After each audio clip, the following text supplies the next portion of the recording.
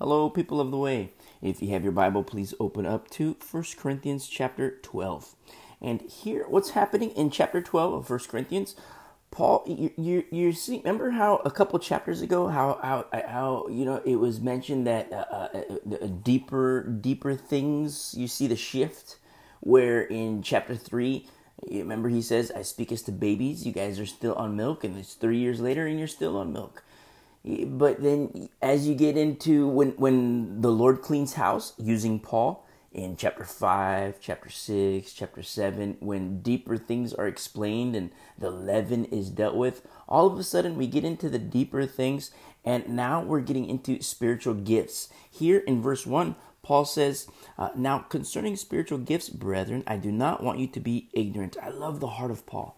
I'm so in love with the heart of Paul because, like in Romans chapter 1, verse 13, he says, I do not want you to be unaware. He says, I do not want you to be unaware in 1 Corinthians chapter 10, verse 1. He says in 1 Corinthians chapter 10, verse 20, I do not want you to be in fellowship with demons.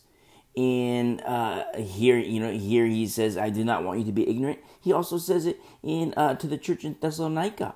In 1 Thessalonians chapter 4, verse 13, I did not want you to be ignorant. And I love this so much because you see the heart of Paul and his desire for growth in the church. His desire for growth. And you see the alignment with the heart of the Lord. Because the Lord desires us to grow, to put aside the elementary things, to move on from the elementary things. And understanding that Paul is a vessel. And then you see that, the Lord is using him.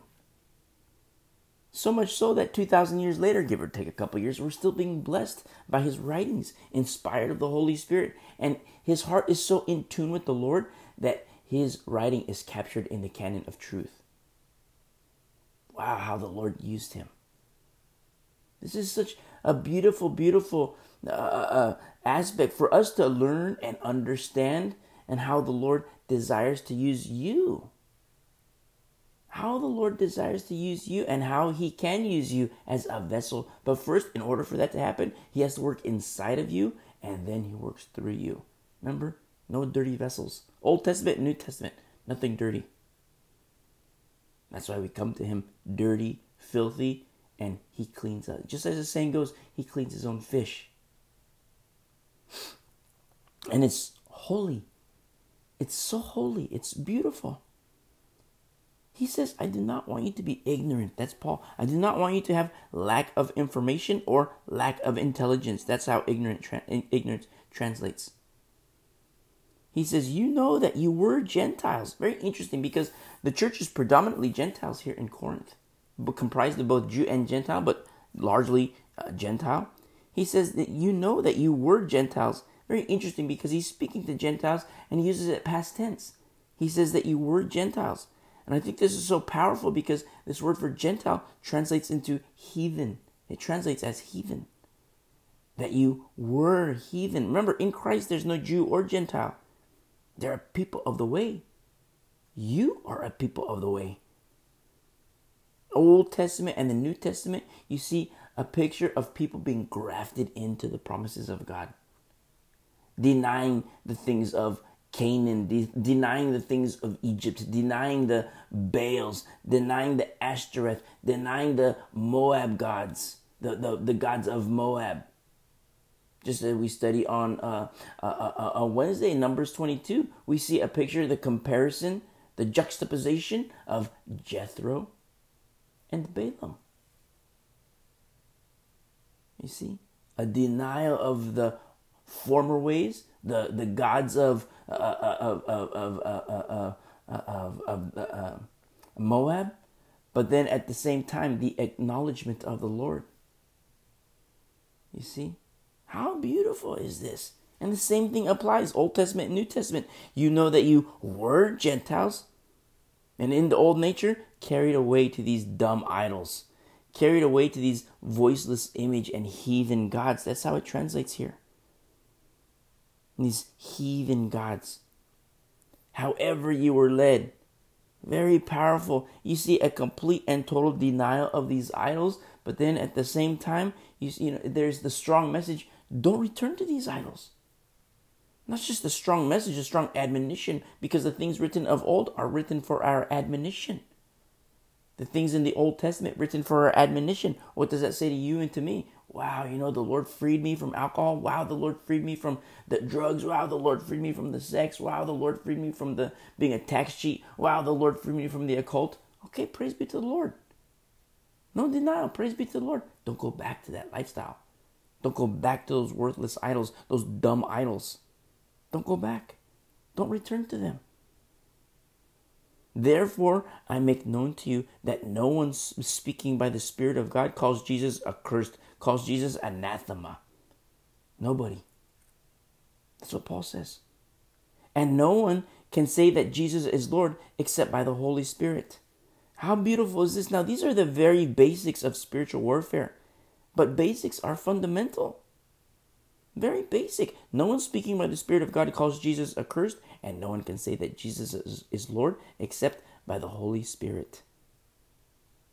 Basics. Basics of spiritual warfare. But basics are fundamental. I remember listening to this interview of Michael Jordan. If you don't know, Michael Jordan's a basketball player. And, Michael, you probably know that already. But depending on where you're from, you might have never heard, But, Michael Jordan, I was listening to an interview, and he's like arguably the greatest ball player of all time, the greatest basketball player. And I think he's, top 3 at least. If not the greatest. Me personally, I think, okay, number 1, number 1. There's some other guys that are good, but, it's just like, okay, for that era, I understand. But Michael Jordan was like decades before his time, even centuries before his time. And wow, and so he was in an interview, and they asked him, what's the important aspect of your game? And he says, it's the fundamentals. And I love that so much. I was shocked, but I love that so much because the fundamentals is what like babies learn.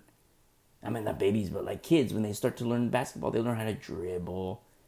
They learn, side movements. It's basically like the dribble, which is so basic. And I love that. Michael Jordan says the fundamentals. Now, at his level, there are different aspects of fundamentals, but I meant it's just for him to reduce his game to say that's the most important aspect is the fundamentals. And I love that. And it reminds me of our walk in the Lord, because there are basics to our walk in the Lord which are important, but then at the same time that, okay, let's build from these. Let's build from this. And that's what you see. It kind of starts in chapter 12 because you see this further discussion of spiritual warfare and even into 2 Corinthians. The discernment to understand, okay, this is good, this is bad. The discernment to understand, this is of the Lord, this is of the devil, this is of Satan. And you see this shift where these things are now introduced to the church. In a good way, in an education kind of way. Like, this is teaching how to fight. This is how you fight. This is how you identify good. This is how you identify evil. And he says, no one speaking by the Spirit of God calls Jesus accursed, and no one can say that Jesus is Lord except by the Holy Spirit.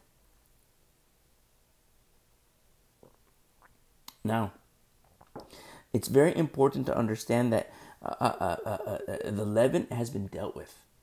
The leaven has been dealt with, but even still, the Lord still uses Paul to chasten the church. Remember in chapter 17 or in chapter 11, what we studied last week, in verse 17 and in verse 22, he says, I do not praise you. I do not praise you, he says. So there's those little chastening aspects, but even at chapter 11, the leaven has been dealt with already. Remember chapter 5? Commit a guy to Satan for the destruction of the flesh. For the destruction of the flesh. I say commit a brother to Satan for the destruction of the flesh. And it's very important to understand that for the destruction of the flesh, that his soul might be saved in the day of the Lord. Such tender care for a soul, even when such a person has no tender care for his own soul. Commit such a one to Satan. But the text doesn't say a brother commit a brother. He says commit such a one to Satan. You see a picture of, wow, here you have a picture of the world that has come into the church. And the world that has come into the church in Corinth. At the same time, look at the effect of the world of Corinth into the church. Because then he says, okay, now anybody named a brother is sexually immoral, is a reviler, is a drunkard, an extortioner. Don't even eat with these people. Put away from you the evil person. And that's 3 years in. 3 years Arrested Development. That's that's the fruit of Arrested Development. No growth. If I can say fruit, there's no fruit. You see, it's very important to understand this, because what happens is today, it's the leaven of today that says, oh, let's have unity. Let's have unity. Yeah, I'm a sex head. Yeah, I'm a crackhead. Yeah, I'm an alcoholic. Yeah, I do this, and I've been doing it for the past 5 years, 10 years, but the whole time I believe in the Lord. But still, let's have unity. Come on, let's have lunch together. Let's have dinner together. Let's have unity. And so, unsuspecting Christians, unsuspecting young Christians who haven't moved on to perfection, unsuspecting, they say, you know what? Yeah, we're supposed to love. We're supposed to love. So, yeah, let's have unity. And then all of a sudden, the world enters the church and it grows, it metastasizes. It's leaven. But that's what truth does. Truth divides. And this is where pastors come in. This is where elders come in.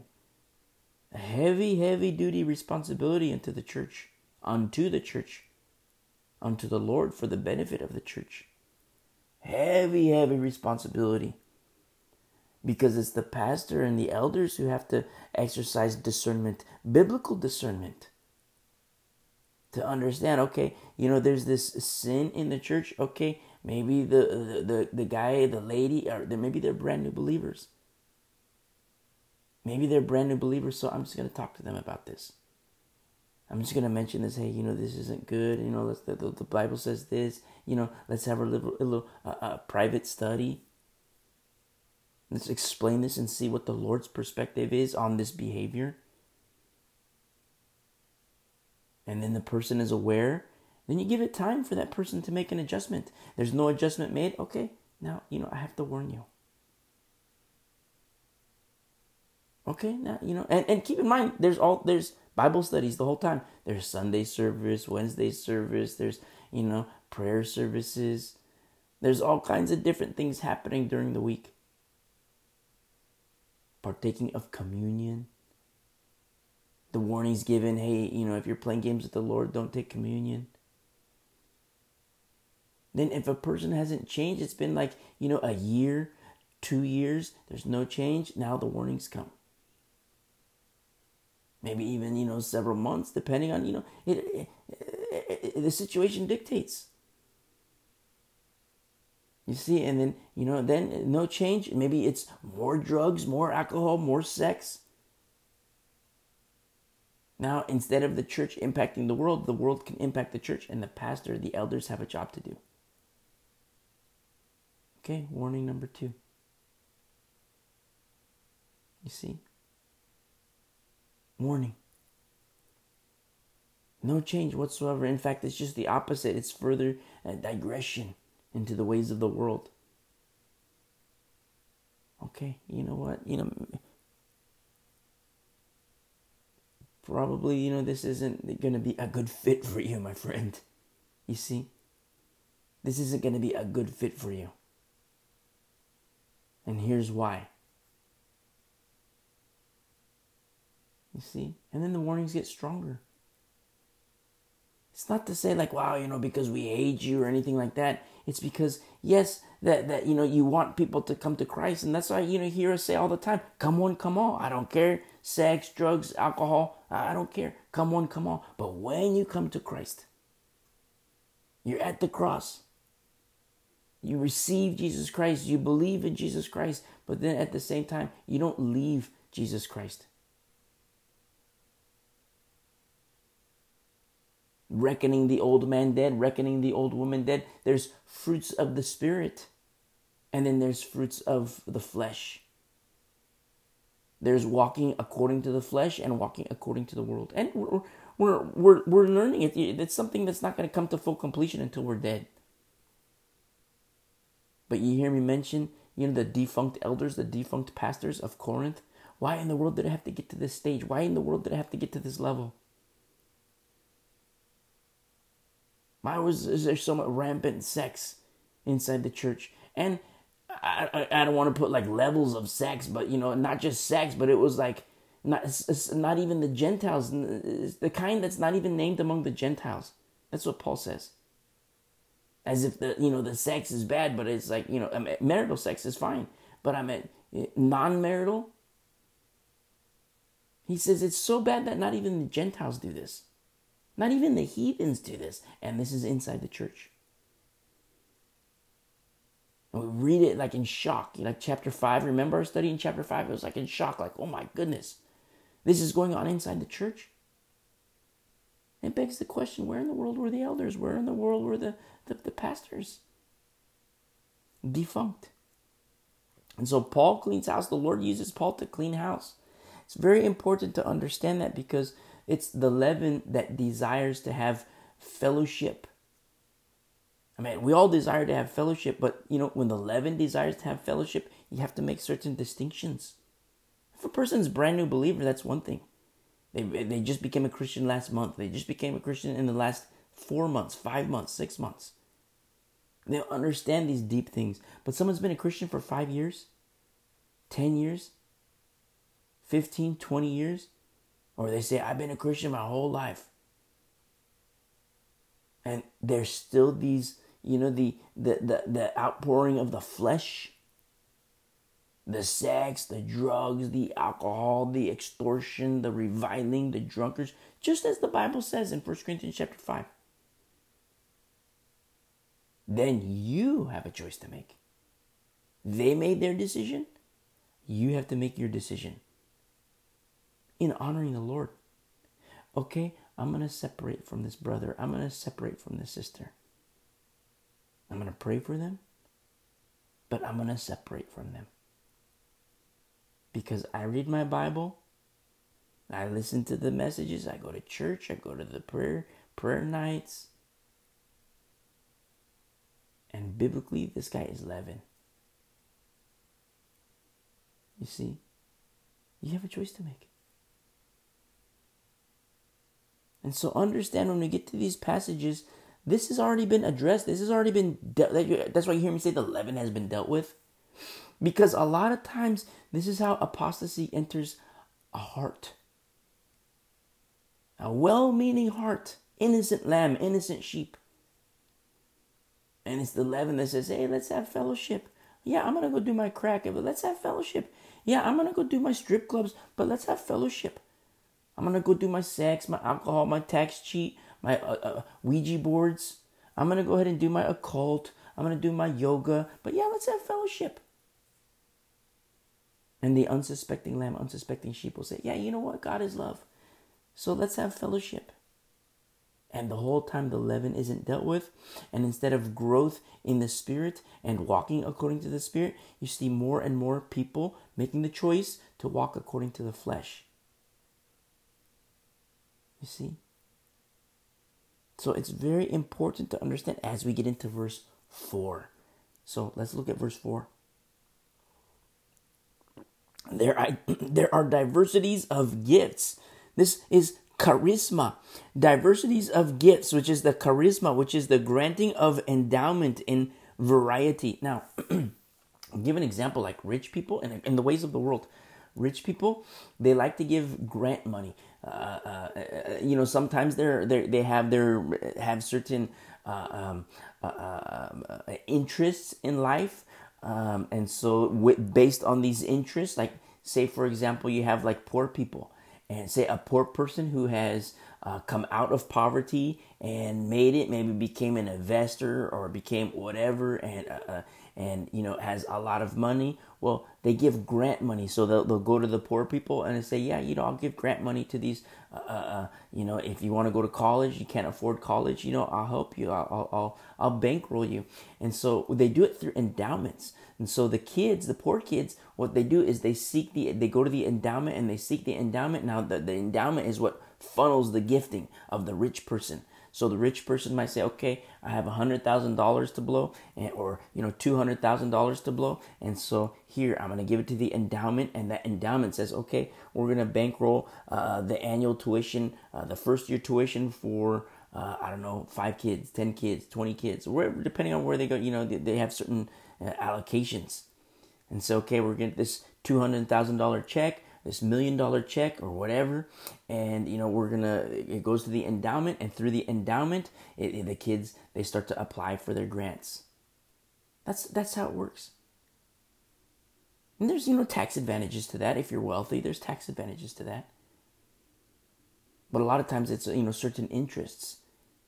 A lot of times it deals with, like minority status, or in some cases, like certain types of degrees. If, somebody who is is a doctor, maybe they'll bankroll, medical degrees for the poor people, or, whatever, everything, it's based on different things. But that's how this process of the grants through endowments and funneling to the kids, the poor kids, that's how it works.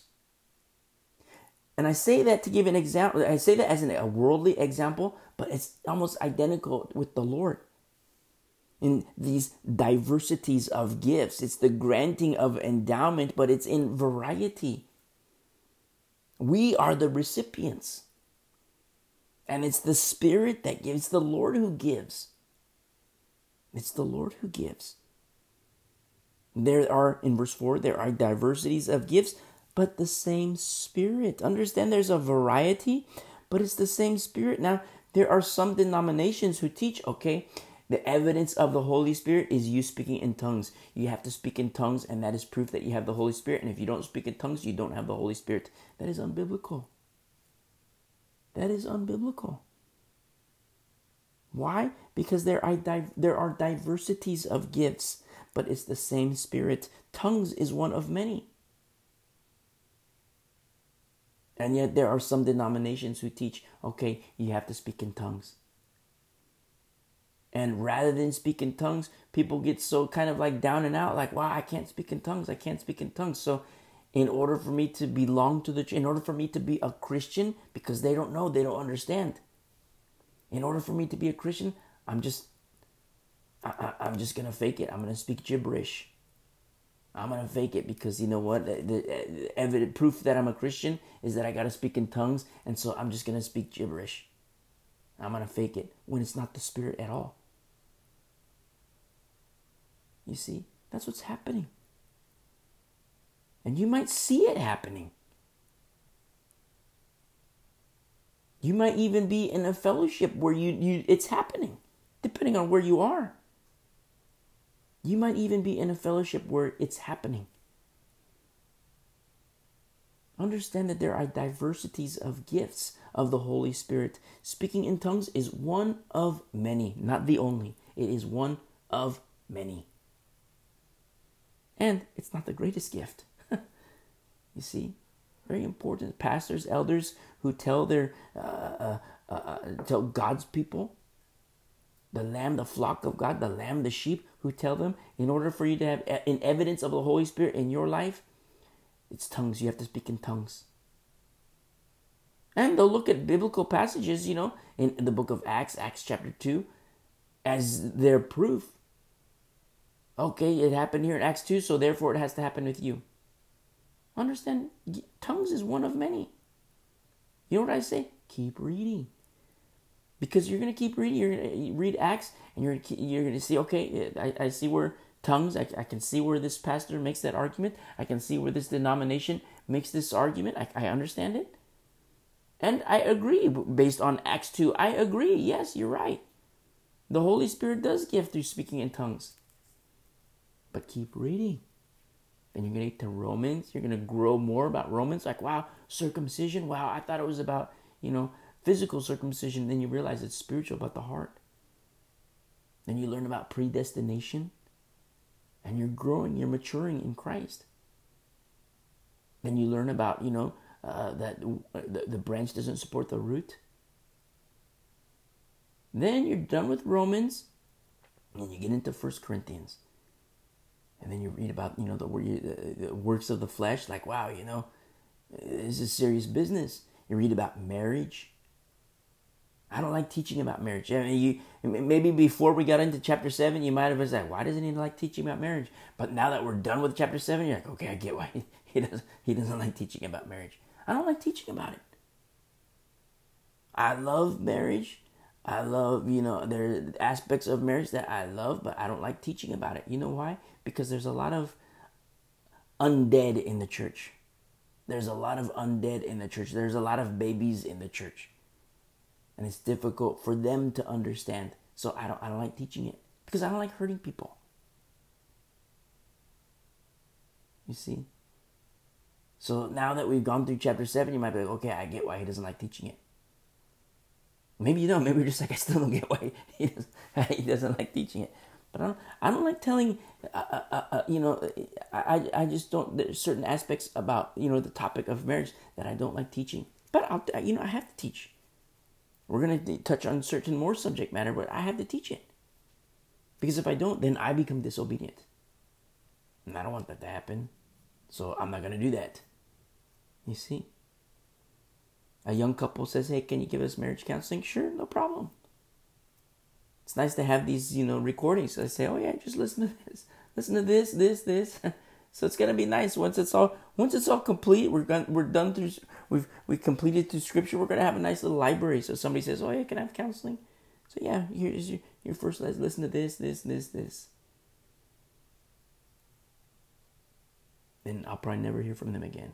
I shouldn't be that way, but in history, that's what happens. One time, there was a guy who contacted me. Yeah, can we have marriage counseling? I said, oh, yes, I would love to do that. I would absolutely love to do that.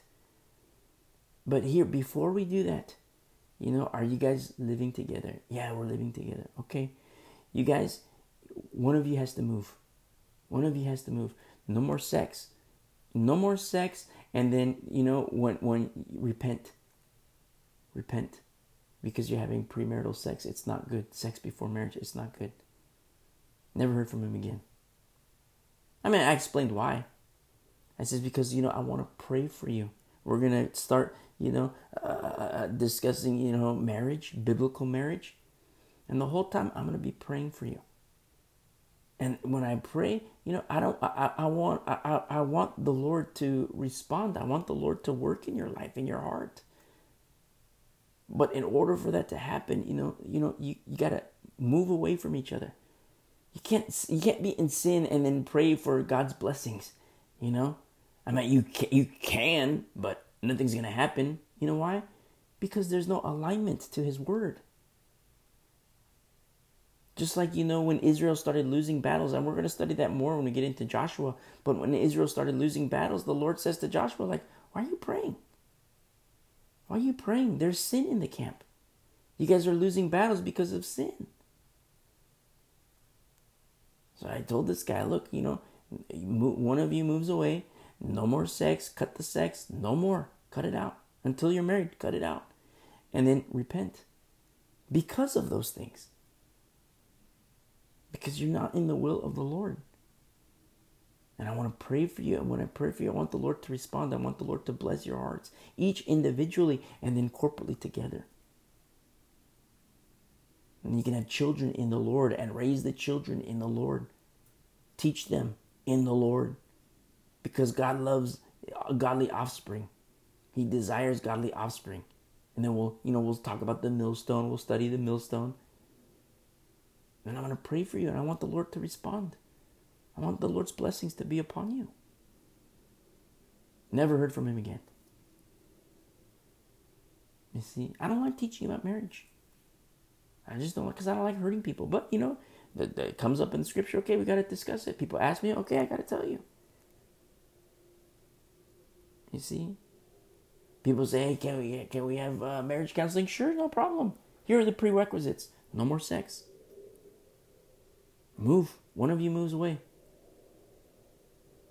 You see? And repent.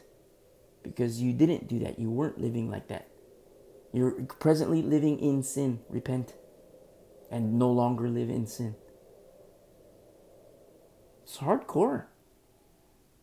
It's hardcore. But there's no other way to live. I've lived lukewarm. I tell you from experience. I don't say, okay, you should live like this. I tell you these. I mean, I'd say you should live, but I tell you from experience.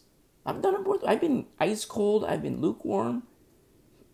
I've been a non-believer. I've had my foot in the world, one foot in the world, and one foot in the church. I've done it, and I tell you from experience. The best way is to abide in Christ. I tell you from experience. So understand that there are these diversities of gifts, but it's the same Spirit. You see this, the leaven has been dealt with when we're in these passages. In verse 5, there are differences of ministries, which is the diakonia in the Greek. It's service and aid and teaching. There are differences of ministries, but the same Lord. And there are diversities of activities, which is the energema in the Greek. It's the operations. There are diversities of activities and operations, but it is the same God who works all in all, who works, which is the energeo, which is the act to be active and to be mighty. And it's all the work of the Lord. It's the same God who works all in all. The same God. The same Lord, the same Spirit. Elohim. In the beginning, Elohim. Remember? In the beginning, Elohim, the triune nature of God. God the Father, God the Son, God the Spirit. Remember, the leaven has been dealt with. Does that mean that the church is perfect? No, not at all. But does it mean that the church is moving on to perfection? Absolutely. Absolutely. Remember in the Old Testament, in our study in Exodus and Leviticus, even the showbread was not unleavened. You see? Old Testament examples. How beautiful is this when we get into this passage and we see, wow, it's the same Lord. The same Lord is working all these things, diversities of gifts, differences of ministry, diversities of activities, and it's the same Lord, one Spirit. This is biblical church unity. Church unity. Church unity is beautiful. It is to be highly, highly desired, a church unity.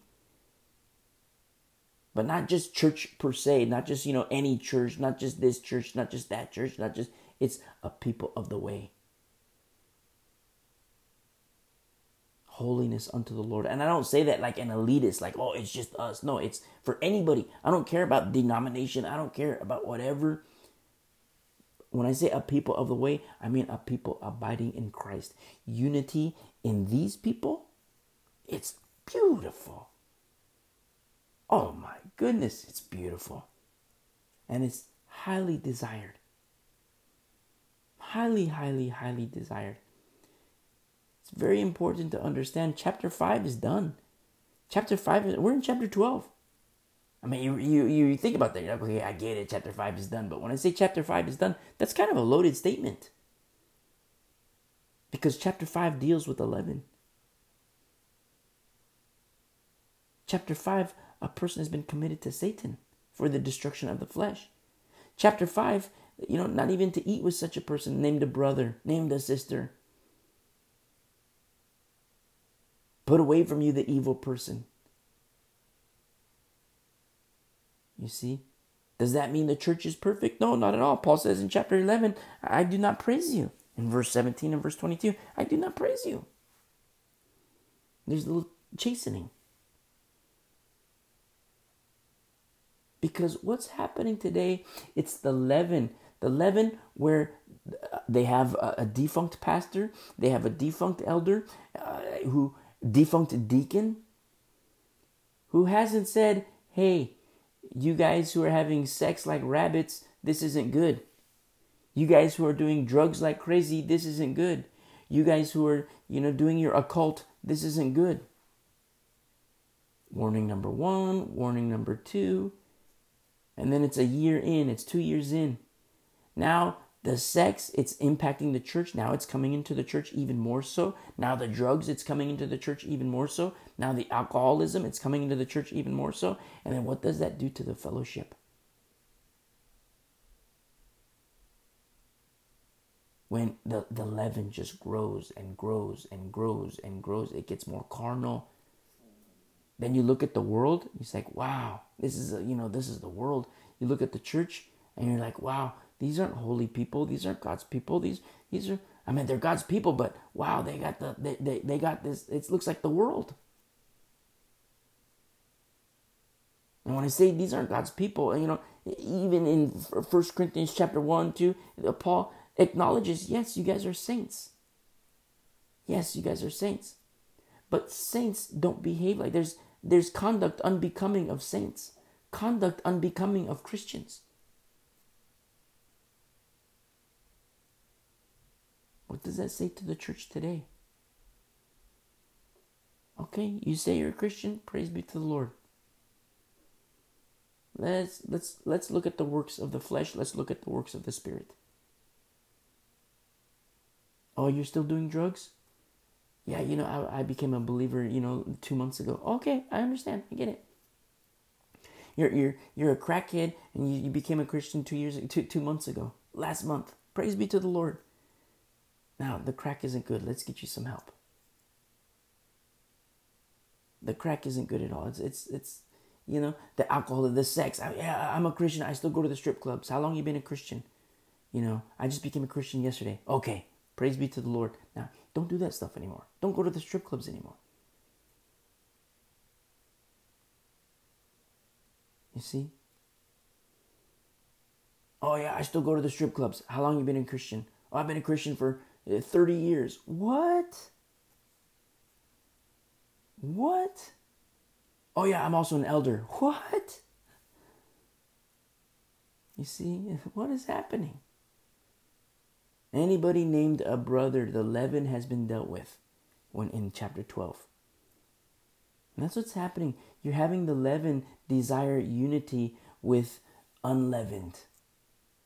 And that's not good. I mean, even in the Old Testament, the unclean, they were outside the camp. They weren't like outside the camp and kicked out of the camp forever.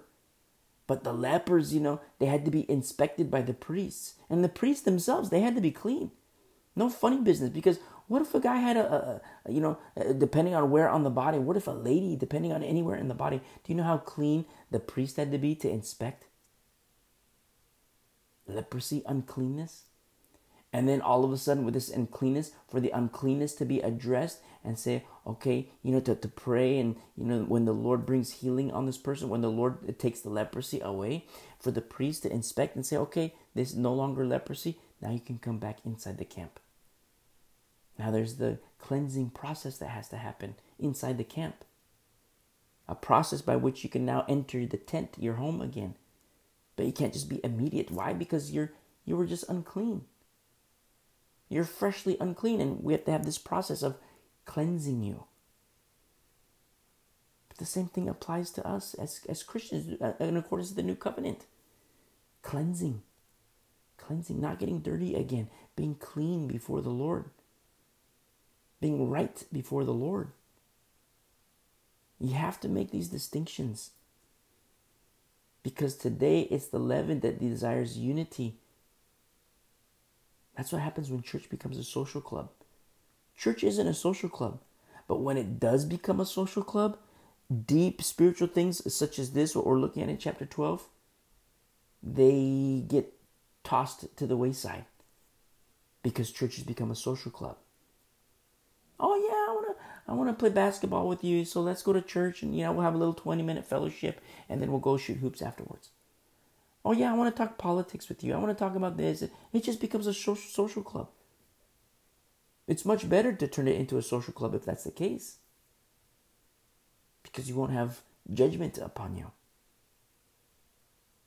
Remember what we studied on Wednesday? It would be better to not know the way of righteousness than to know and turn away.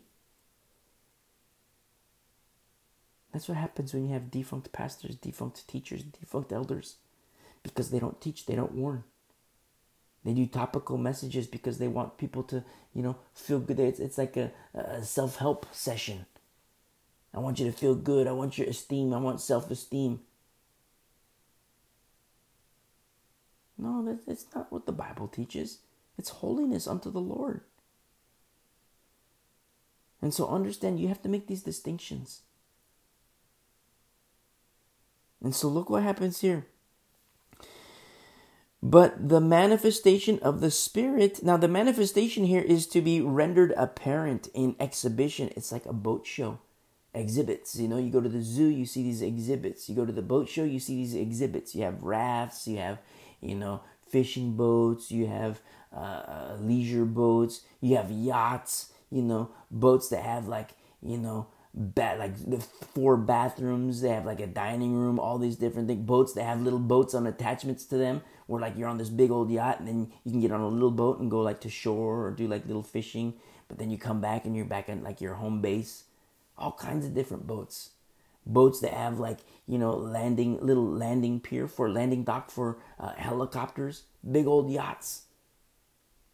But they're still boats. They're on exhibit. And that's what it says here in verse 7. The manifestation of the Spirit, the things rendered as apparent in exhibition, is given to each one for the profit of all, for the advantage of the body together. That's why it happens. It's not for somebody to say, wow, look how awesome I am. I speak in tongues. Wow, look how awesome I am. I have knowledge. Wow, look how awesome I am. I can heal. No, that's taking glory away from the Lord. Give all the glory to the Lord, but understand that it's for the sake of the body, for the advantage of all. In verse 8,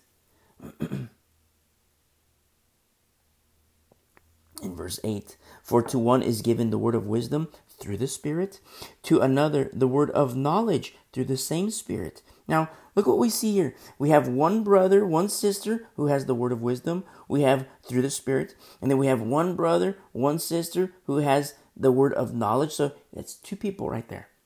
2 people. How beautiful is this? And it goes further. Now we see a third. To another faith by the same Spirit. To another gifts of healings by the same Spirit. Now we have 4. To another the working of miracles. That's 5. To another prophecy. That's 6 now. To another discerning of spirits. That's 7. To another different kinds of tongues. That's 8. To another the interpretation of tongues. That's 9. Wow, how beautiful is this? It's not all in one person. It's not one person saying, wow, look how awesome I am. I have wisdom. Wow, look how awesome I am. I have knowledge. Wow, look how awesome I am. I can speak in tongues. No, each one is given the manifestation of the Spirit is given to each one for the profit of all. No glory taken away from the Lord. It's just the opposite. All the glory is given to the Lord. And all the glory is given to the Lord. But understand that one person has a gifting, another person has a gifting, another person has a gifting, another person has a gifting. Here is just 9 that is written. How powerful is this? I mean, look at a church with 9 people. A church with 9 people. A church with 5 people. A fellowship of 5. The world might look at that and be like, what? That's a church? You guys are just 5 people. Christians might look at that and be like, you guys are just 5 people. You guys are so stupid. That's not even a church. But we look at the gifting given of the Holy Spirit. Wow, it's like a fire team. A squad ready to handle business. Diversities of ministries. Diversities of gifts. Diversities of operation. You see, diversities of ops. I love that so much. Unity. But this is biblical unity. It's not unity like you see, like look at the modern day Episcopals. Look at the modern day Lutherans. Look at the modern day Methodists who have left their first love, abandoned their first love, loving people more than God. And because they love people more than God and don't fear the Lord, look at what happens. Look at the doctrine. Look at what is spewed from the pulpits. Poison. Now, if you're Methodist, you might know exactly what I'm talking about. And you stay in the Methodist church because of tradition. But remember, your marriage is not to a church. Your marriage is to Jesus Christ. And I'm speaking very spiritual when I say marriage. The better marriage. The better husband. Your marriage is to Jesus Christ. If you're Episcopal, if you're Lutheran, if you're Methodist, you know exactly what I'm talking about. You know exactly what I'm talking about. You have a choice to make. Your marriage isn't to church. Your marriage is to Christ, the head of the church. Just as the clarion call of God goes forth, more so in the last days, come out of her, my people. You see? Catholics even. Oh yeah, I'm a Christian, I'm a Christian, I'm a Christian. You are? Christ would never lead you in that way. Christ would never lead you in something that is contrary to his word. Why do you call yourself a Christian? Christ wouldn't do that. The Lord wouldn't do that. You see? Maybe your marriage is to a church, when biblically, your marriage needs to be unto the Lord, Jesus Christ, the better husband, the better marriage. Come out of her, my people. You have a choice to make. Episcopal. You have a choice to make Catholic. You have a choice to make Lutheran. You have a choice to make Methodist. You see? You have to join a different camp. Just like we see with Jethro. Just like we see with Balaam. Balaam, is kind of a bad example in the long run. But he still made a choice. He still acknowledges the Lord. Jethro is the better of the two. But you have a choice to make still. Look at all these different giftings. And it's so beautiful when you see passages like this. Now, you see these different giftings of the Lord. Now, today, what happens today is that it's people say like, okay, the Holy Spirit doesn't work like he did in the book of Acts. That was for another dispensation. That was for 2,000 years ago. The Lord doesn't do healings. The Holy Spirit doesn't do healings. The Holy Spirit doesn't do miracles. The Holy Spirit doesn't prophesy. There's no speaking of tongues like you see in the book of Acts. Well, we see here in 1 Corinthians chapter 12, you see these diversities of gifts. You will not see any expiration date on the gifting of the Holy Spirit. You will not see that. Despite what people say. Despite what the so-called learned class say. But professing to be wise, they became fools. Oh yeah, the Holy Spirit, he doesn't do miracles anymore. He doesn't do healings anymore. Where do you see that in the Bible? No, you have a people today, the so-called learned class, who say the Spirit doesn't move like that anymore. And for people with such mindset, you know what happens? The Holy Spirit won't do that because he's a gentleman. Then you see a picture of a church with no power. You see a picture of Christians with no power. You see a picture of virgins with no oil. You see? Their very convictions testify of their condemnation.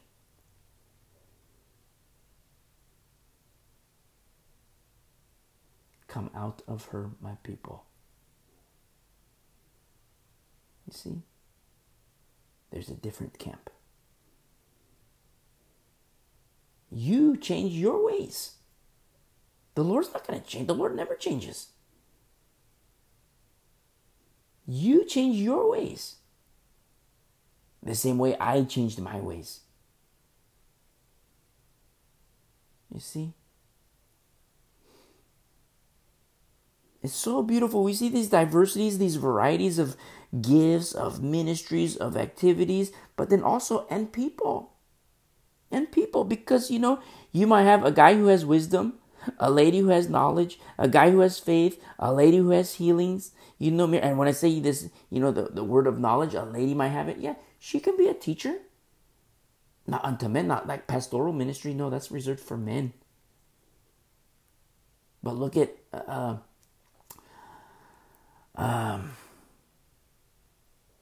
Priscilla and Aquila. Look at the knowledge that she had. She had like a double covering, her husband and Paul.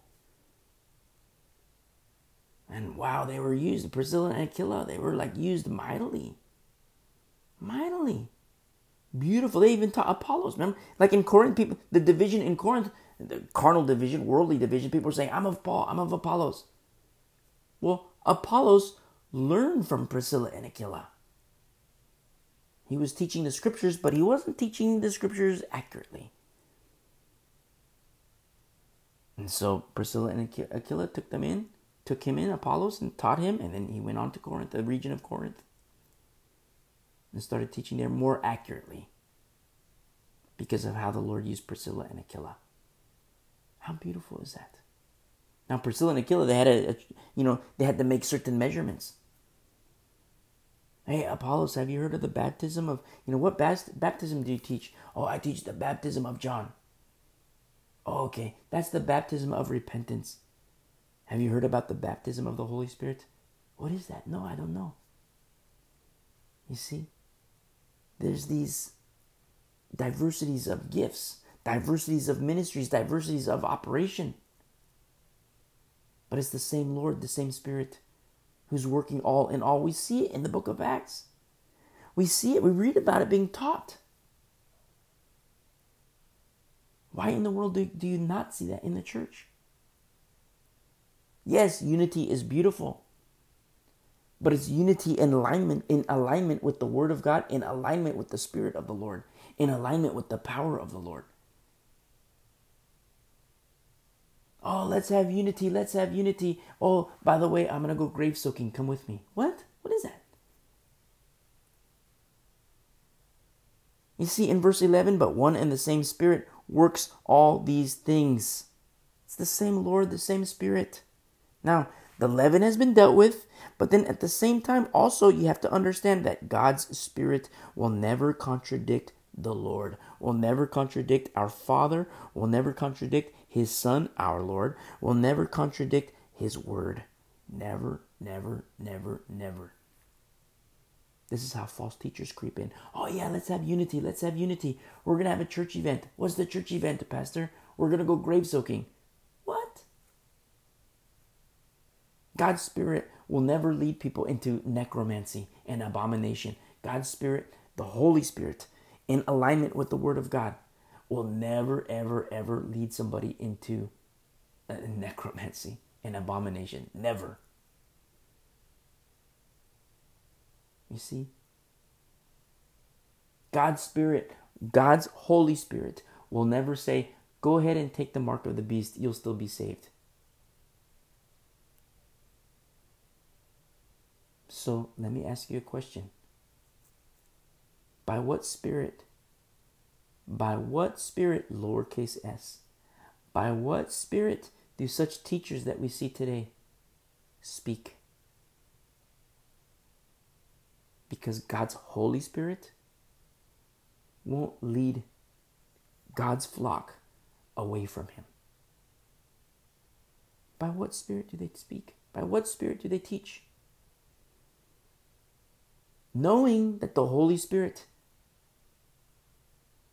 won't contradict the Word of God, won't lead people away from Christ. You see? We have to understand these. We have to understand this. You hear me say like it's a war zone, it's a battlefield. Oh my goodness.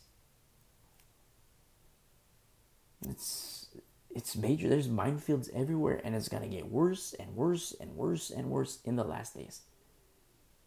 It's bad now, but this is nothing. This is a cakewalk compared to what it's going to be. This is a straight up cakewalk compared to what it's going to be. Now, I teach from America. You might be listening and you're like, whoa, this isn't a cakewalk. What are you talking about? In certain regions of the world, the cost of being a Christian, it'll cost you your life. And so I teach from America. If you live in Western culture, this is a cakewalk. But if you live like in China, in North Korea, in certain parts of Africa, the Arab countries, it's like, well, it's hardcore to be a Christian, because if you're a pastor, oh my goodness, you're going to be beaten. You will be beat up. It's not like you might. You will. If you're a pastor, if you're an elder, if you're a teacher, you will be beat up. In some cases, you might even have body parts chopped off. That's the threat that is upon your life. And you might even be killed.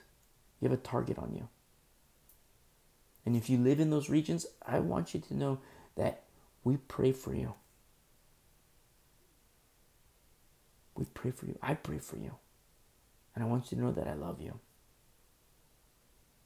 And if not in this life, I can't wait to embrace you and give you a big fat hug because I love you. If not in this life, then in the life to come. But I pray in this life one day.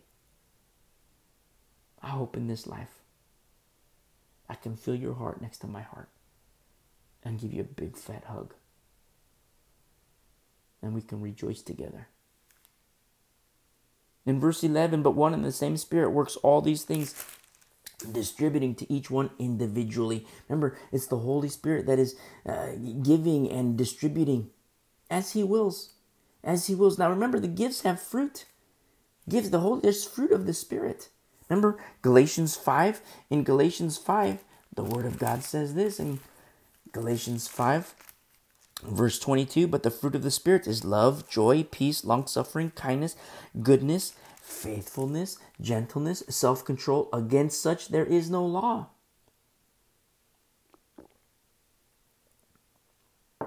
And those who are Christ have crucified the flesh with its passions and desires. If we live in the Spirit, let us also walk in the Spirit. Now you see, remember, the law is not made for a righteous person. The law is not made for a righteous person. Understand this. Now, knowing that the law is not made for a righteous person, then you see the alignment with what is written here. Self-control, against such there is no law. These are things that we have to look at when we examine the fruit, when we look at the fruit. Someone might say, oh yeah, I have the gift of tongues. Look, I can speak in tongues. Okay. Why is it that you're calling the Holy Spirit glitter? You're putting this, you call this glitter the Holy Spirit. Why is it that you're going grave soaking? Oh, I'm a pastor. I speak in tongues. Okay.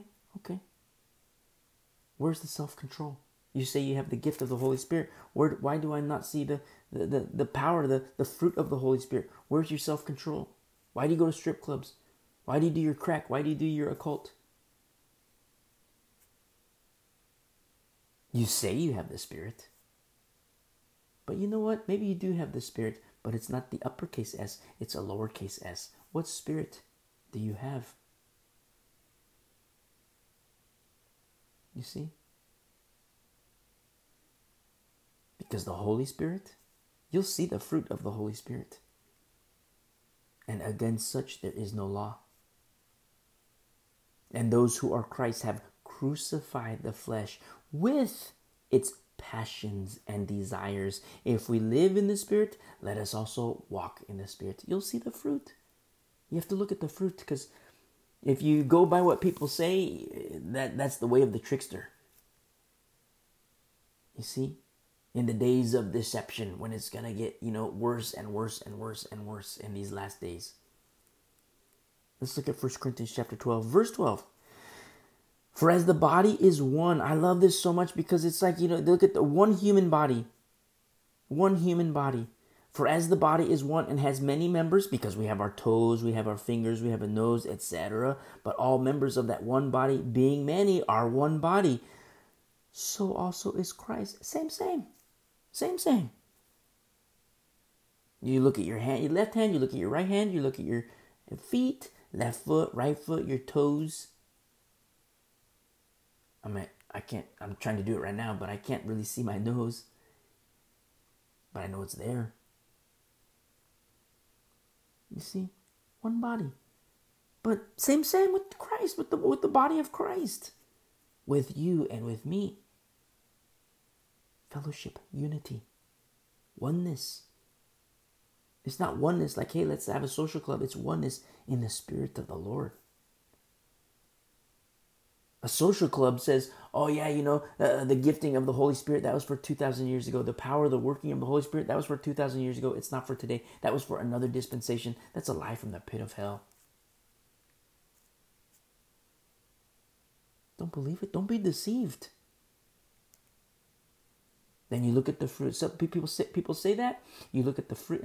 People say that, and then okay, that's a lie from the pit of hell. But if people don't want to change their ways, you examine the fruit. Do you see the fruit of the Spirit? You see? The Holy Spirit will never disassociate from the Word of God. Never. But a different spirit would. A different spirit will, and a different spirit does. But not the Holy Spirit. You see? In verse 13, for by one Spirit we were all baptized into one body. Now, this is very important. This is key. So we're discussing unity. We're discussing diversities of gifts. We're discussing and studying like, okay, this is a little deeper than what I thought about church unity. But understand, you see, it's not just the baptism of Jesus. There's also the baptism of the Holy Spirit. Now you say like, what in the world? The baptism of Jesus, I thought that was good. Yes, it's good. But there's the baptism of the Holy Spirit. Remember our study in the book of Acts? Acts chapter 8. Let's turn there really quick. Acts chapter 8. As a little refresher course, if you've been walking with us for a while. A little refresher course. If you're a maybe you're a new believer. If you're a new listener, listen to our study through the book of Acts. But here we are in Acts chapter 8. What do we see here in Acts chapter 8? Well, in verse 14. Now when the apostles who were at Jerusalem heard that Samaria had received the word of God, they sent Peter and John to them, who, when they had come down, prayed for them that they might receive the Holy Spirit. For as yet he, the Holy Spirit, had fallen upon none of them. They had only been baptized in the name of the Lord Jesus. Then they laid hands on them and they received the Holy Spirit. Wow. You see, two different baptisms here. The baptism in the name of the Lord Jesus, which is beautiful. It's good. And that's what happens when the word of God has been received, just as we see in verse 14, that in Samaria they had received the word of God. And they received the baptism of Jesus Christ, the baptism unto the name of the Lord. Beautiful. But even in that state, for this body of believers, they were believers. Look at verse 13. Simon himself believed. Verse 12, they believed Philip. Philip was the evangelist.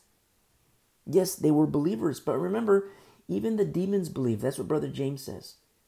Even the demons believe and they tremble. The fear of the Lord. Belief is beautiful. Because when you believe, you receive the word of God. You might even receive the baptism of the Lord Jesus, which is beautiful. It's like, little steps. Sometimes it's immediate. Sometimes it takes a week. Sometimes it takes a couple weeks. Sometimes people have been saying, hey, I'm a Christian. I'm a Christian. They say, I've been a Christian for 20 years. I've been a Christian for 30 years. But they have no baptism.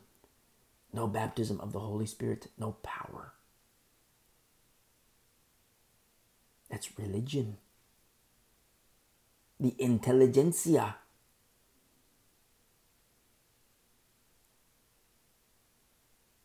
Now we see, okay, so in verse 12, the people believed. In verse 13, Simon himself also believed. Wow, beautiful. They're believers. Okay, beautiful. They're believers, but let's keep going.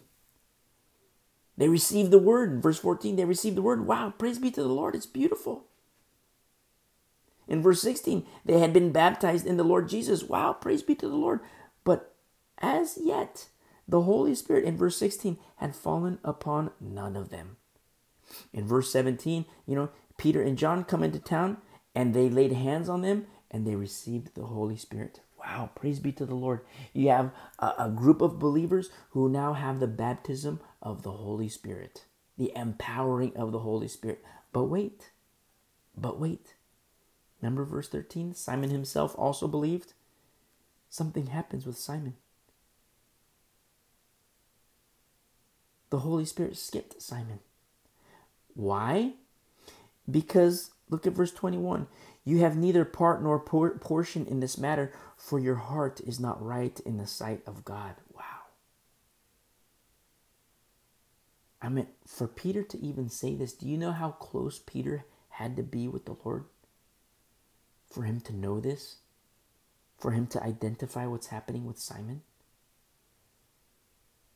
Not just the knowledge, but the wisdom. You see? The discernment. I mean, in Peter, he doesn't just have one gift. He has multiple gifts. Just like Paul, he doesn't just have one gift. He has multiple gifts. Do you know how close Peter has to be in order for him to identify what's happening with Simon? The Holy Spirit skipped over Simon. And Peter is the one who says, you have neither part nor portion in this matter, for your heart is not right in the sight of God. Repent, therefore, of this, your wickedness. Wow, Simon believed. Like, look at verse 13. Simon believed. He was a believer. He was a believer. And with this group of people, this group of believers, they received the word of God. They were baptized in the name of the Lord Jesus. But when it came down to the Holy Spirit, the baptism of the Holy Spirit, yes, they were baptized by the Holy Spirit. They received the power of the Holy Spirit, except for one. His name was Simon. You see? Repent, therefore, of this your wickedness, and pray if perhaps the thought of your heart may be forgiven you. For I see that you are poisoned by bitterness and bound by iniquity. Think of Peter's gifting of the Holy Spirit. To understand what's happening, to have the discernment, to have the knowledge, to have the wisdom of what's happening with Simon. For I see. He has a different pair of eyes. A different set of eyes, a different set of ears. For I see that you are poisoned by bitterness and bound by iniquity. Now, it's very important to understand this because there's a lot of believers today. They receive the word of the Lord. They receive the baptism of Jesus Christ. But there's no power of the Holy Spirit. There's no baptism of the Holy Spirit. The baptism of the Holy Spirit is the means by which we have the power. It's the batteries for our flashlight. It's the oil for our lamps. You see? The intelligentsia you see today, they deny these things. They have the knowledge. They have knowledge of the Word of God. Reading the Bible as literature. They can pinpoint certain passages of Scripture. But no power. No power. And if there is power, that's power because the Holy Spirit, it's part of the ministry of the Holy Spirit today. But there is coming a time when he who now restrains the Holy Spirit will be lifted up. When that happens, do you know how many lights are going to go out? When the Holy Spirit is lifted up, do you know how many lights are going to go out? As soon as the Holy Spirit lifts up, when it happens, and it's prophesied to happen, he who now restrains is going to lift up a lot of light. There's already a lot of lights out, non-believers. But even in the church, a lot of lights are going to go out immediately. Immediately, because there's no baptism of the Holy Spirit. They have the head knowledge. They have the intelligentsia. They have the intellect. They have religion. No relationship. So the Holy Spirit's going to lift one day as surely as the Lord lives. And then when that happens, a lot of lights are going to go out. And then you're going to see a bunch of little lights.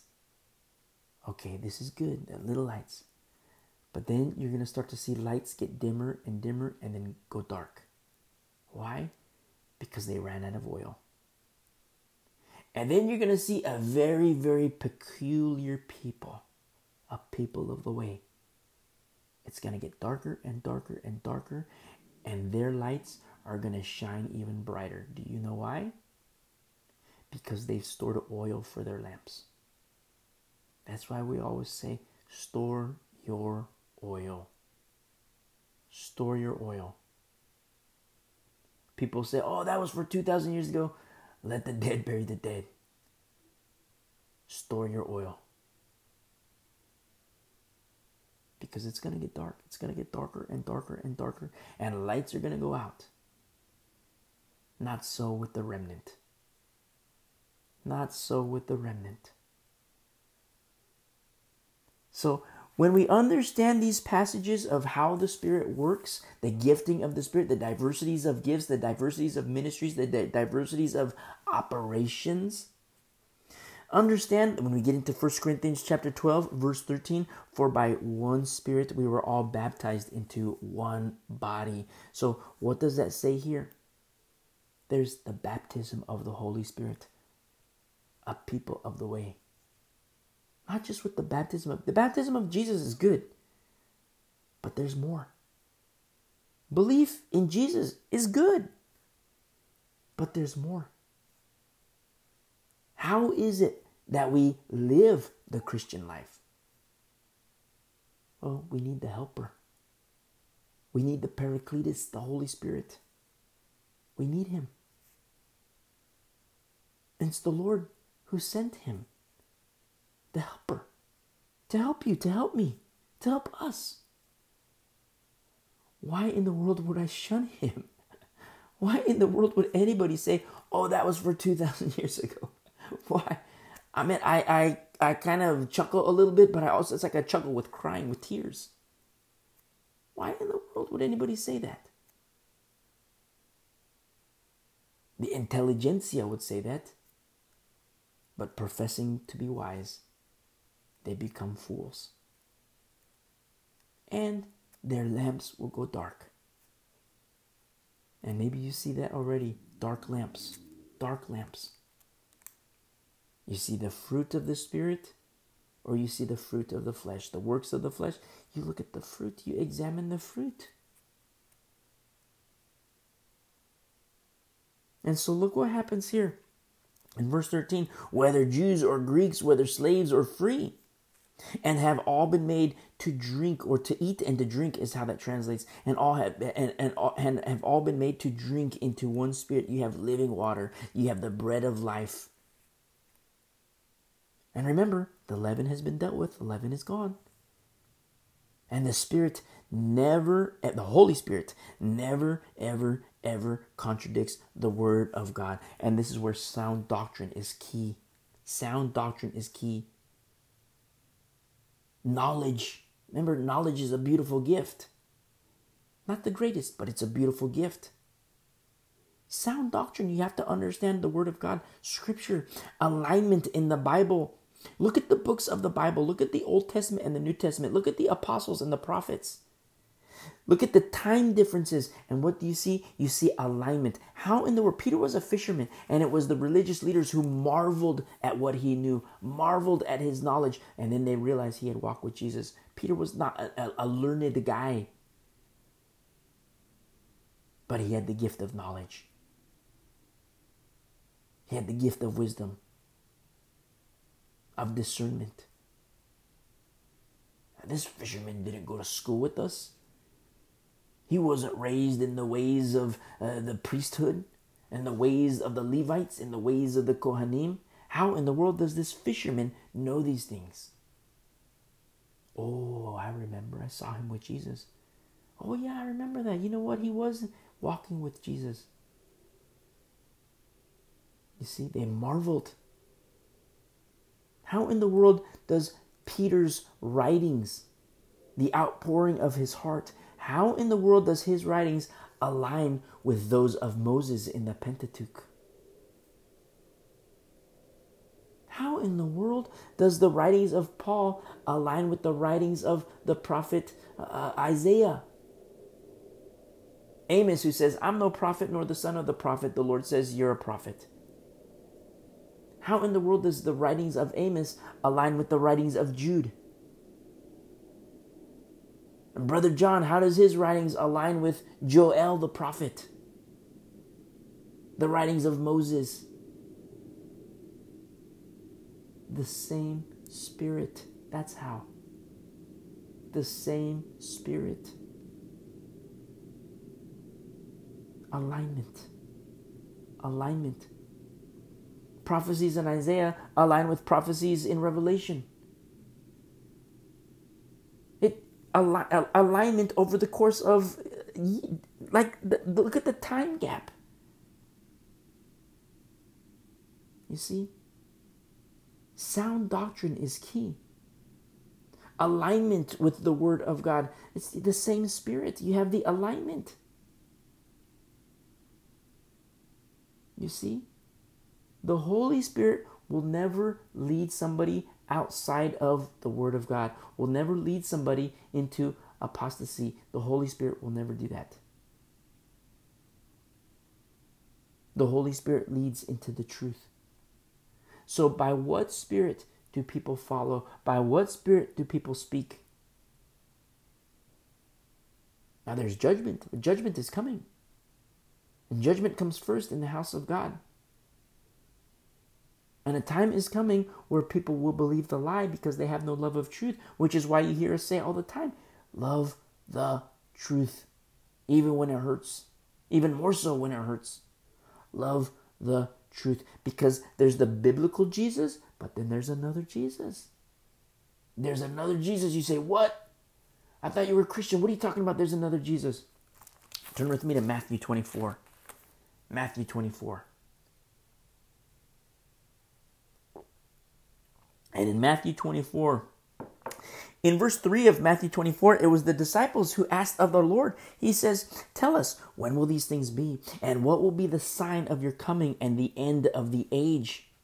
And then the Lord gives this great teaching on the signs of the end of the age. But in verse 23, he says this, then if anyone says to you, look, here is the Christ, or there, do not believe it. Do not believe it. See, look at people are saying, look, here's the Christ, here's the Messiah. And the Lord is saying, do not believe it. Very interesting. For false Christs and false prophets will rise. This word for will rise is to stand and to rise up and leave obscurity. They're going to come out of the woodworks. False Christs and false prophets. And they're going to be on the rise. They're going to come out of the woodworks and show great signs and wonders to deceive or to seduce, if possible, even the elect. You see? Then you understand when Jesus says, it's a wicked and cruel generation which seeks after a sign. You see? A wicked generation seeks after signs and wonders. We don't seek after signs and wonders. Now we understand that the Lord does do signs and miracles and wonders, but we don't believe for the sake of those things. No, we understand they're a byproduct of seeking the Lord. We don't seek the miracles. We seek the Lord, and the Lord gives miracles. But what's going to happen to the last days generation who sees these signs and wonders? Is it a seduction? A satanic seduction? These false Christs and false prophets who will leave obscurity and rise up and be on the rise and increase. And their purpose, their objective is to deceive, if possible, even the elect. And the Lord says, see, I have told you beforehand. Therefore, if they say to you, look, he is in the desert, do not go out. Or look, he is in the inner rooms, do not believe it. For as lightning comes from east and flashes to the west, so also will the coming of the Son of Man be. Now, in order for false Christ to stand up and rise up, and in order for that to happen, the false teachers, the false Christ leaving obscurity, false Christs must be taught. False messiahs must be taught. Which means what? A deviation away from truth. No love of truth. Doctrine, teaching that fails to align with the Word of God. And remember, the Word became flesh. So what happens when the Bible says, the Bible says one thing, the Bible teaches one thing, and you have a pastor who says, oh yeah, let's go grave soaking. You have a youth leader that says, oh yeah, let's go grave soaking. You have a pastor who says, oh yeah, go ahead and take the mark of the beast, you'll still be saved. You have a pastor who says, oh yeah, Israel is replaced. You see? Another Jesus is being presented to unsuspecting sheep and unsuspecting lambs. Another Jesus. You see? It's prophesied to happen. It will happen. And it is happening. You know what else is happening? People are buying into that. People are being seduced. People are being seduced. Oh, I'm of the elect. I'm of the elect. Once saved, always saved. I'm of the elect. I'm chosen. I'm predestined. Okay, I get what you're saying. It doesn't align with Scripture, but I understand your position. So tell me, since you're of the elect, why is it that you believe it's okay to take the mark of the beast and still be saved? Knowing that the Holy Spirit of the Lord, the biblical Jesus, not the fake Jesus, lowercase j, the uppercase J. Knowing that the Holy Spirit will never lead somebody away from Jesus Christ. The Holy Spirit aligns with the Word of God. Why is it that you think it's okay to take the mark of the beast? I don't think that. I don't think that. Oh, really? See that study Bible you have? Whose name is on that study Bible you have? Whose name is on that study Bible? Do you know what he teaches?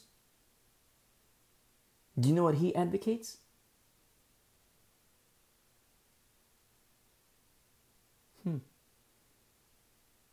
Come out of her, my people.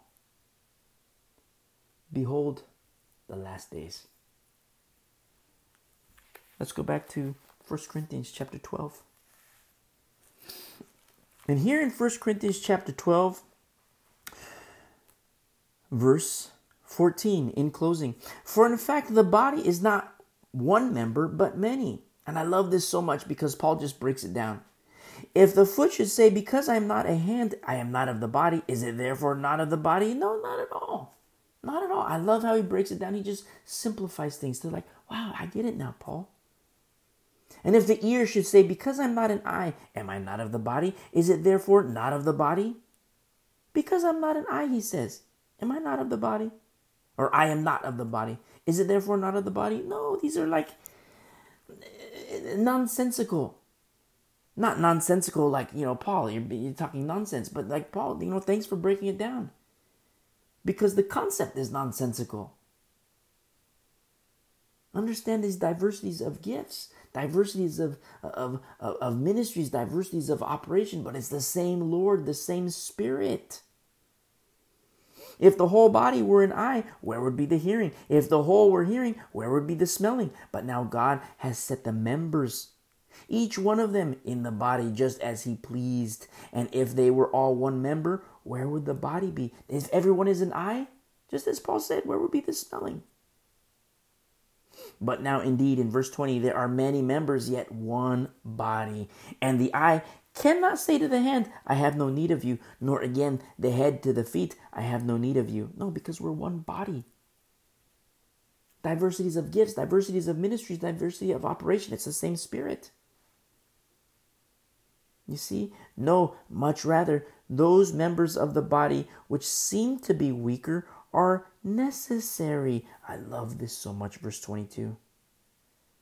Those members of the body which seem to be weaker are necessary. So we read verse 8 and 10. Verse 8 and 10, you see these, to one is given the word of wisdom. And this is in verse 8. Through the Spirit. To another, the word of knowledge through the same Spirit. Now, put yourself in a time machine. Say you and me. We get in a time machine. We go back in time to Corinth. And, we're sitting in the pews of Corinth. And here we are sitting right next to each other in the pews of Corinth. And, chapter 5, somebody comes, hey, we got a letter from Paul. They read it. Okay, read it. And so they start reading it. We're all encouraged. Chapter 1, chapter 2, chapter 3. Like, wow, we kind of laugh. Wow, he's calling us babies. Whoa, some people are hurt, having their little feelers hurt. And then we get into chapter 5. And whoever's reading keeps reading. And then, whoa, our rejoicing isn't good. Whoa, Paul is calling out this brother. Whoa. He says to commit a brother, to commit this guy to Satan. Oh my goodness. He says anybody named a brother, not even to eat with such a person. That's a drunkard, a reviler, sexually immoral. Oh my goodness. And then you start to see people get up and leave. They're offended. Maybe even we're offended, but maybe like you're a drunkard and I'm a reviler, and it's like, wow, we repent. We repent and say, Lord, forgive me. We change our ways. We align to the Lord. We yield to the word of God, the Lord, and the Spirit of the Lord. We align to Him. You see? And our heart is clean before the Lord. And then you see more people get up and leave, walk out. Whoa, oh my goodness, wow. What's happening here? You're like, wow, I just had dinner with this guy last night, but he's a sex head. Wow, I'm not going to hang out with him anymore. And then he gets up and he walks out and he leaves. Whoa. The Lord is cleaning house. You see, it's very important. So, and then all of a sudden, we've repented. We're like, wow, praise be to the Lord. And, we're sitting next to each other. We're kind of like, comforted, but still kind of hurt. Like, this is fresh. It's like, whoa, but it's a good hurt. Chastisement, it's painful, but for a moment, just as Hebrews 12 says. And then we get into chapter 12, and the reader starts saying, yeah, to one is given the word of wisdom through the Spirit, to another the word of knowledge. And we're listening, and we're kind of bummed out. We look at each other, and we're kind of sad, like, man, we don't have wisdom. We don't have knowledge. To another, faith. It's like, man, we don't have faith. Look, we were just faithless. Yeah, we're cleansed of the Lord, but we don't have healings. We don't have miracles. We don't have prophecy. We don't have discernment. We don't speak in tongues. We don't have the gift of interpreting tongues. We don't have that. And we're kind of bummed out, like, man, what does that mean? Does that mean we're like worthless? No, it's just the opposite. Paul says in verse 22, no, much rather, those members of the body which seem to be weaker are necessary. Because what Paul is about to do, the Lord is about to do using Paul. Paul is just a vessel. In chapter 13, he's about to teach about the greatest gift, which is love. Love. Which we can be, in that example, we go in our time machine, we're sitting next to each other, we're bummed out at the reading of chapter 12 and the wisdom, the knowledge, the faith, the healing, the miracles, the prophecy, the discerning, the tongues, the interpretation of tongues. And we're kind of bummed out, like, man, we don't have that. But what do we have? Love. Love. You see? How beautiful is that? Because Paul says here in verse 22, those members of the body which seem to be weaker are necessary. And those members of the body which we think to be less honorable, on these we bestow greater honor. And our unpresentable parts have greater modesty. Now, this is kind of a bummer today because let me explain. When I say it's kind of a bummer today, because today modesty is gone. Modesty is gone. Everything is presentable these days. Sometimes if you're a guest in a church, you walk into the church and you wonder, wow, is this a church or a nightclub? Women. Is this a church or a nightclub? Men. Is this a church or a nightclub? Pastors, elders. What are the pastors teaching at the pulpit? Where are the godly women who are supposed to be examples, are supposed to be patterns? The godly women. Modest dress, modest attire. You see, where's modesty in the church?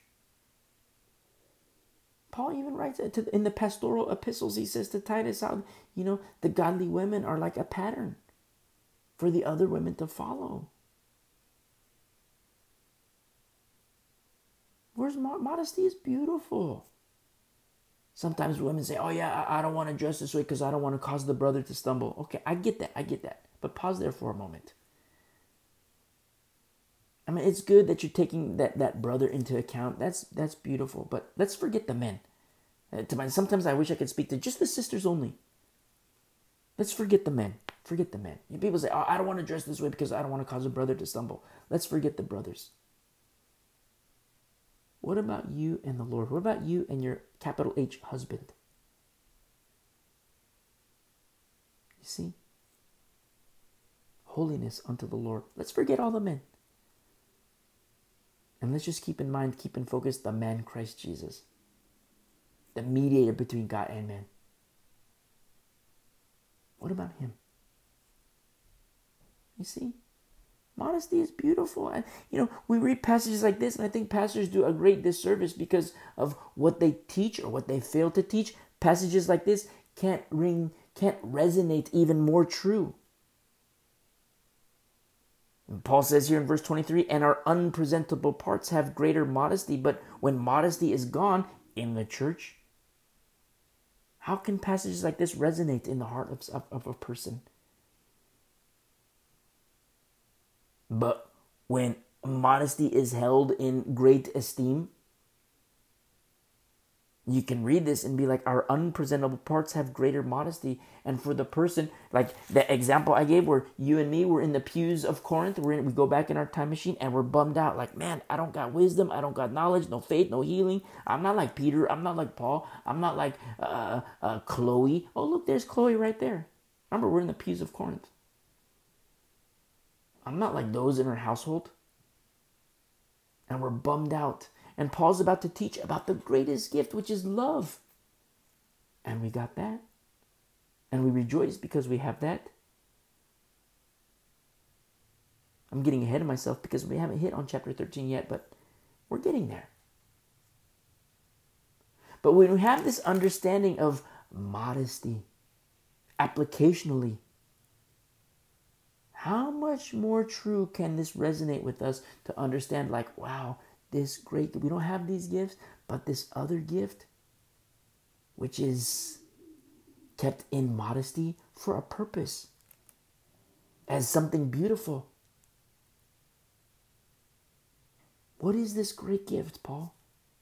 I desire to know, what is this great gift? I can't speak in tongues. I don't have knowledge. I don't have wisdom. What is this gift you speak of? Because I'm kind of bummed out because I don't have these things. And we're kind of like antsy in our seats because we're like, wow, All the immodest people, they left because, they were the leaven. They got up, they had their feelers hurt and they haven't repented. And so they got up and left. Then you look around, you look at the women and it's like, wow, they're modest attire. And Paul is talking about modest here. What is this? What is this he speaks of? And we're getting antsy. I look over at you, you look over at me. We were kind of sad, bummed out because we don't have wisdom, we don't have knowledge. We were kind of bummed out, and now we got like a little smile on our face. What is it Paul's speaking of? Is there another gift? Is there something he didn't mention?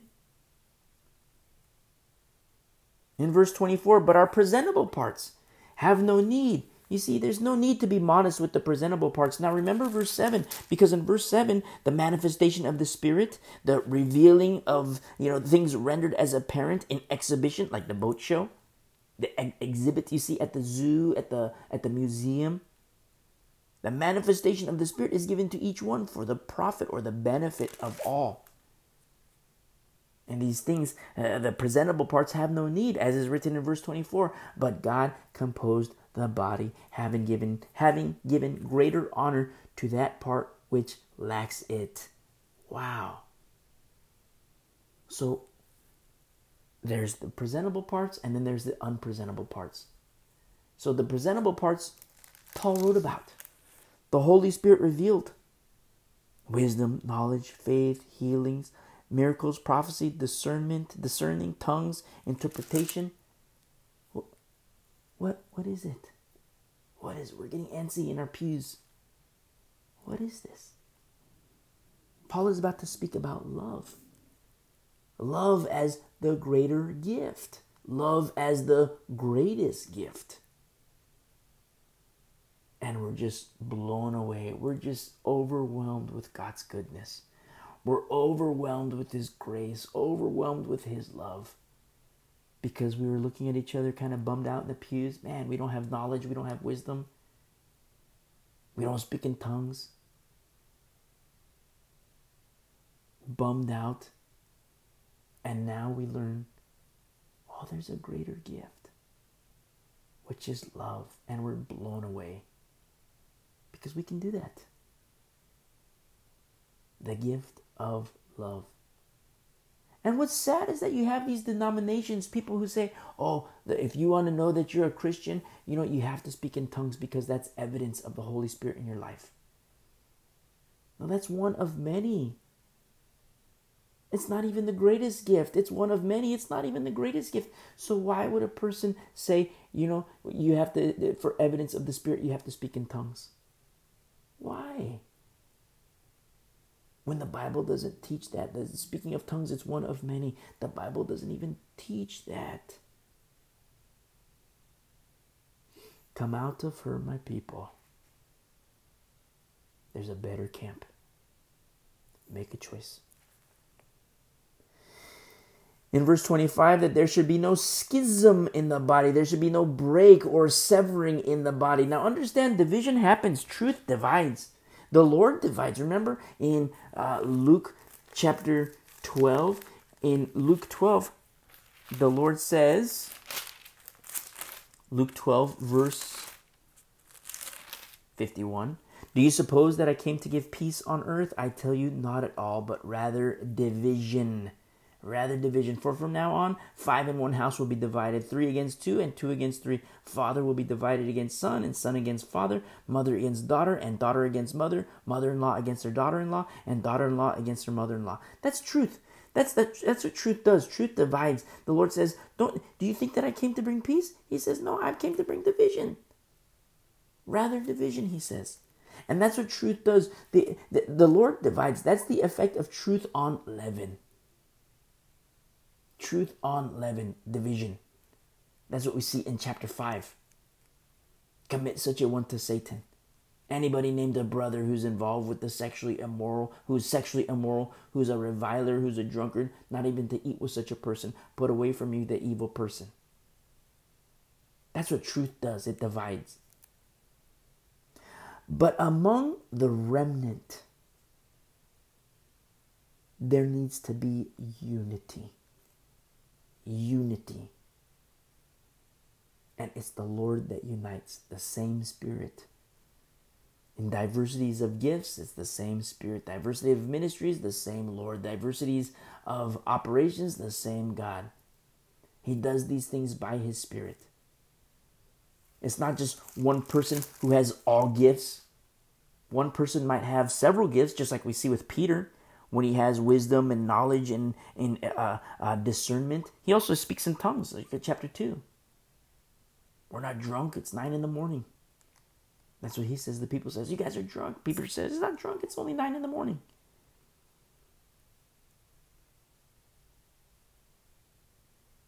Some people have multiple gifts.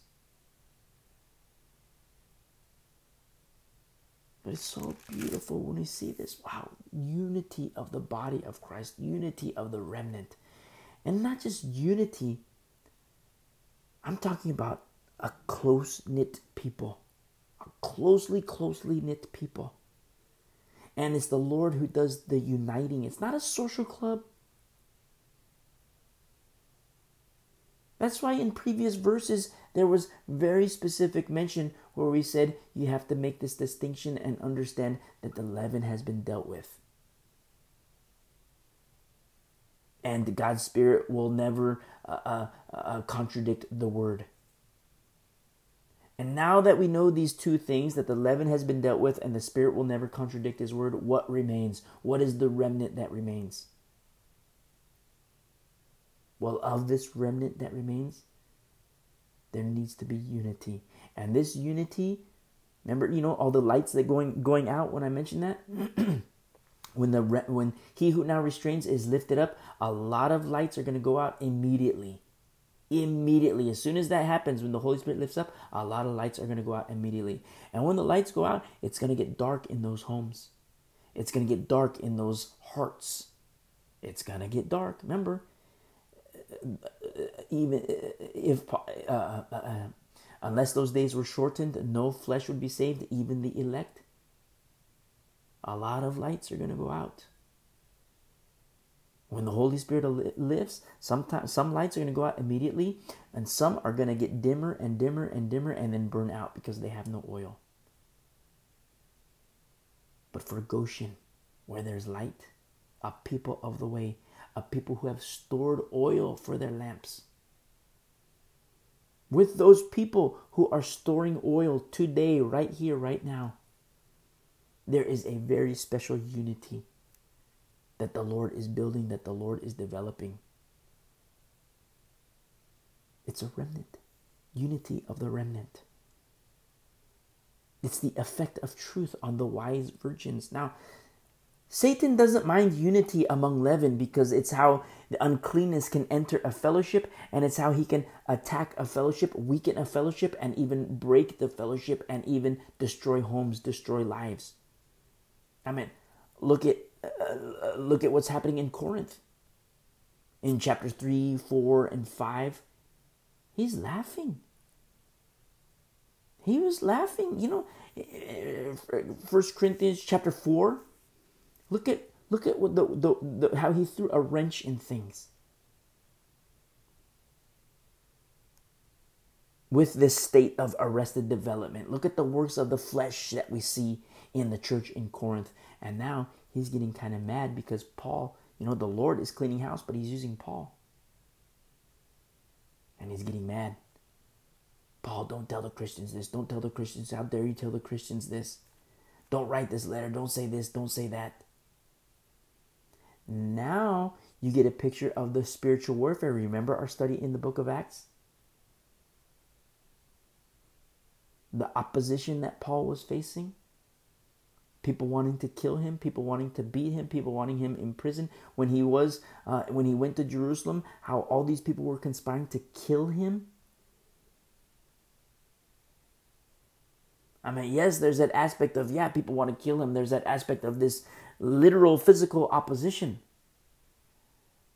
But when you read these texts, when you read the epistles, you see, wow, now you get why Satan wants to stop Paul. Because look what he's doing in the church.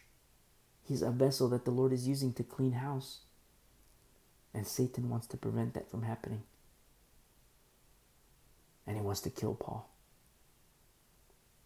You see? You see spiritual warfare?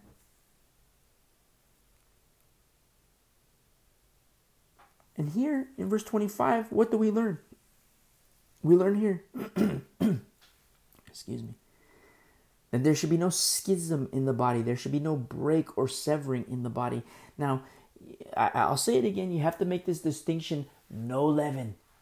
The leaven has been dealt with. And with this leaven that has been dealt with, I say that because leaven today will say, look, the point at verse 25, look, there should be no schism in the body. You shouldn't, you can still have meals with me. You can still have dinner with me. You can still have lunch with me. You can still have breakfast with me. But you look at the work of the flesh in their lives. They're still doing their drugs. They're still going to strip clubs. They're still doing their crack, their tax cheat, their Ouija boards, their yoga. They're still doing all these things. Not just for a week. Maybe they're a brand new believer. They have to learn to put aside those things. To leave their dumb idols, just as Paul says. But if they've been a Christian for 10 years, 20 years, and there's no change, no fruit of the Spirit, now you have a choice to make. Why is there no fruit of the Spirit? Are they on arrested development? Instead of advancing and maturing in Christ, are they dropping down a grade? Are they going the opposite direction? Now you have a choice to make. Because people will claim to you, oh yeah, church unity is good. We got to have church unity. Okay, I'm all for church unity. But unity in the body of Christ. Unity in the body in accordance to the same Spirit. I'm not going to go grave soaking. I don't believe it. Replacement theology is unbiblical. Oh, it's not replacement theology. It's cessationism. Same thing. People, they use all these big words so they can confuse the lambs, the sheep.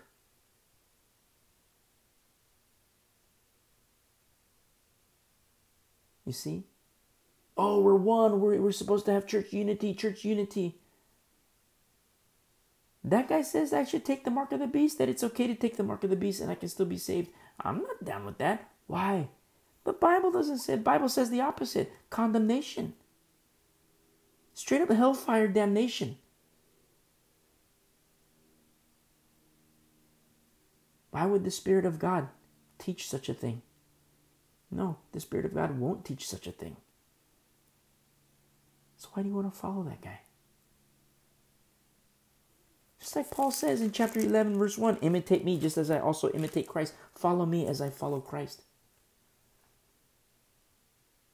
Who are you following? Come out of her, my people. In verse 25, there should be no schism, no break, no severing in the body, but that the members should have the same care or eager care for one another. Remember, one body. Same mind, same spirit, same Lord, in complete and total alignment with the Word of God. Just as you see Peter's writings aligns with the writings of Moses, aligns with the writings of Jeremiah, of Isaiah, of Amos, Zechariah. Jude's writing align with Zechariah, Joel. You see? Paul's writings align with Moses. Old Testament interprets the New, New Testament interprets the Old. Verse by verse, line upon line, precept upon precept. That's why, we study sometimes in the Old Testament. Wednesdays are, mostly in the Old Testament, predominantly in the Old Testament. Sundays, New Testament. And sometimes we reflect back on different testaments. We're in the New Testament and we'll look back on the Old Testament. We're in the Old Testament, we look at the New Testament. And you see, wow, you know what? The New does interpret the Old does interpret the New. And you see this alignment spanning decades, spanning centuries, spanning millennia.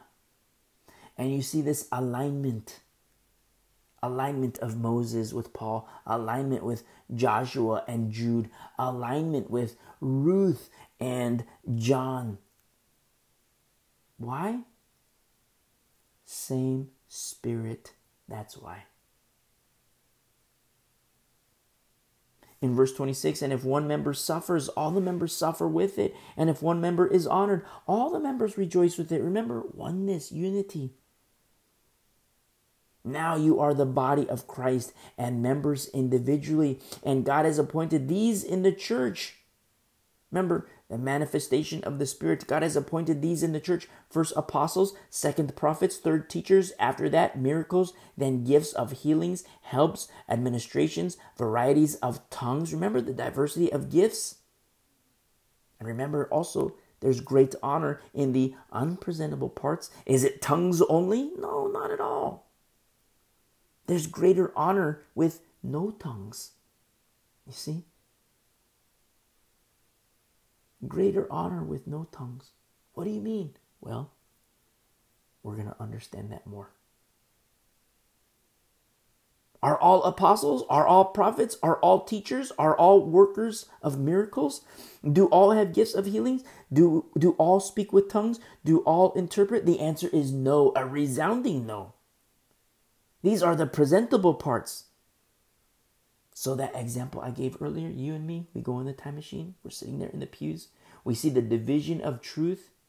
People getting up to leave because, they're anyone named a brother who's a reviler, an extortioner, sexually immoral. They get their feelers hurt and they start to leave. Some of them, wow, that guy's an extortioner. Wow, that lady's sexually immoral. But then you see them fall to their faces before the Lord and they repent. And they're crying. And then you hear them out, now forgive me, Lord, forgive me, Lord.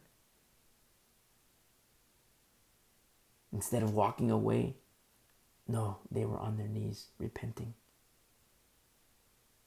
And we're just like, wow. So all these people left, and what remains? A remnant. You see division happening, but in this remnant division is happening. Some people left. And of this remnant that remains, people have been cleansed, washed. No schism. There should be no schism in the body. There should be no breakup, no severing in this remnant. wait a second. I can't speak in tongues. I don't have wisdom. I don't have knowledge. In verse 30, Paul says, do all have gifts of healing? Do all speak with tongues? Do all interpret? And we look at each other and we're like, what is he getting at? These are the presentable parts. He mentioned the unpresentable parts. What is that? Now we go inside the heart. It's a heart matter. But earnestly desire the best gifts, and yet I will show you a more excellent way. Do you know what that is? Love. Love. You see? The greatest gift, love. Don't be discouraged. Man, I don't have knowledge. Don't be discouraged. The Lord can give you knowledge, and as you grow and as you mature, you're going to get knowledge. You can't speak in tongues. I don't care what denominations tell you. They tell you, if you don't speak in tongues, you're not a Christian because that's evidence of the Spirit in your life. That's nice. That's what man says. What does the Bible say? It is one of many gifts. I mean, such people say, oh yeah, if you don't speak in tongues, there's no evidence of the Spirit in your life. Meanwhile, they're doing drugs. Meanwhile, they're sex heads. Meanwhile, they're alcoholics. Meanwhile, they're in the occult. What spirit do they speak of? What spirit do they teach? What spirit are they involved with? Not the capital S. It's another spirit. In accordance with what the Bible, it's all building up to when these false Christs and false prophets will rise up. They will come out of obscurity. This is nothing. It's going to get worse. It's going to get worse. But for the remnant, don't be discouraged. You can't speak in tongues? Don't be discouraged. You don't have discernment? Don't be discouraged. You don't have knowledge? You don't have wisdom? Don't be discouraged. What do you have? What are those modest parts of the body? Because these are the presentable parts. What are the modest parts of the body? We look inside. It's love. It's love. And from there, Jesus Christ being the chief cornerstone, the Holy Spirit builds, brick by brick by brick in your heart. And then wisdom comes in. And then knowledge comes in.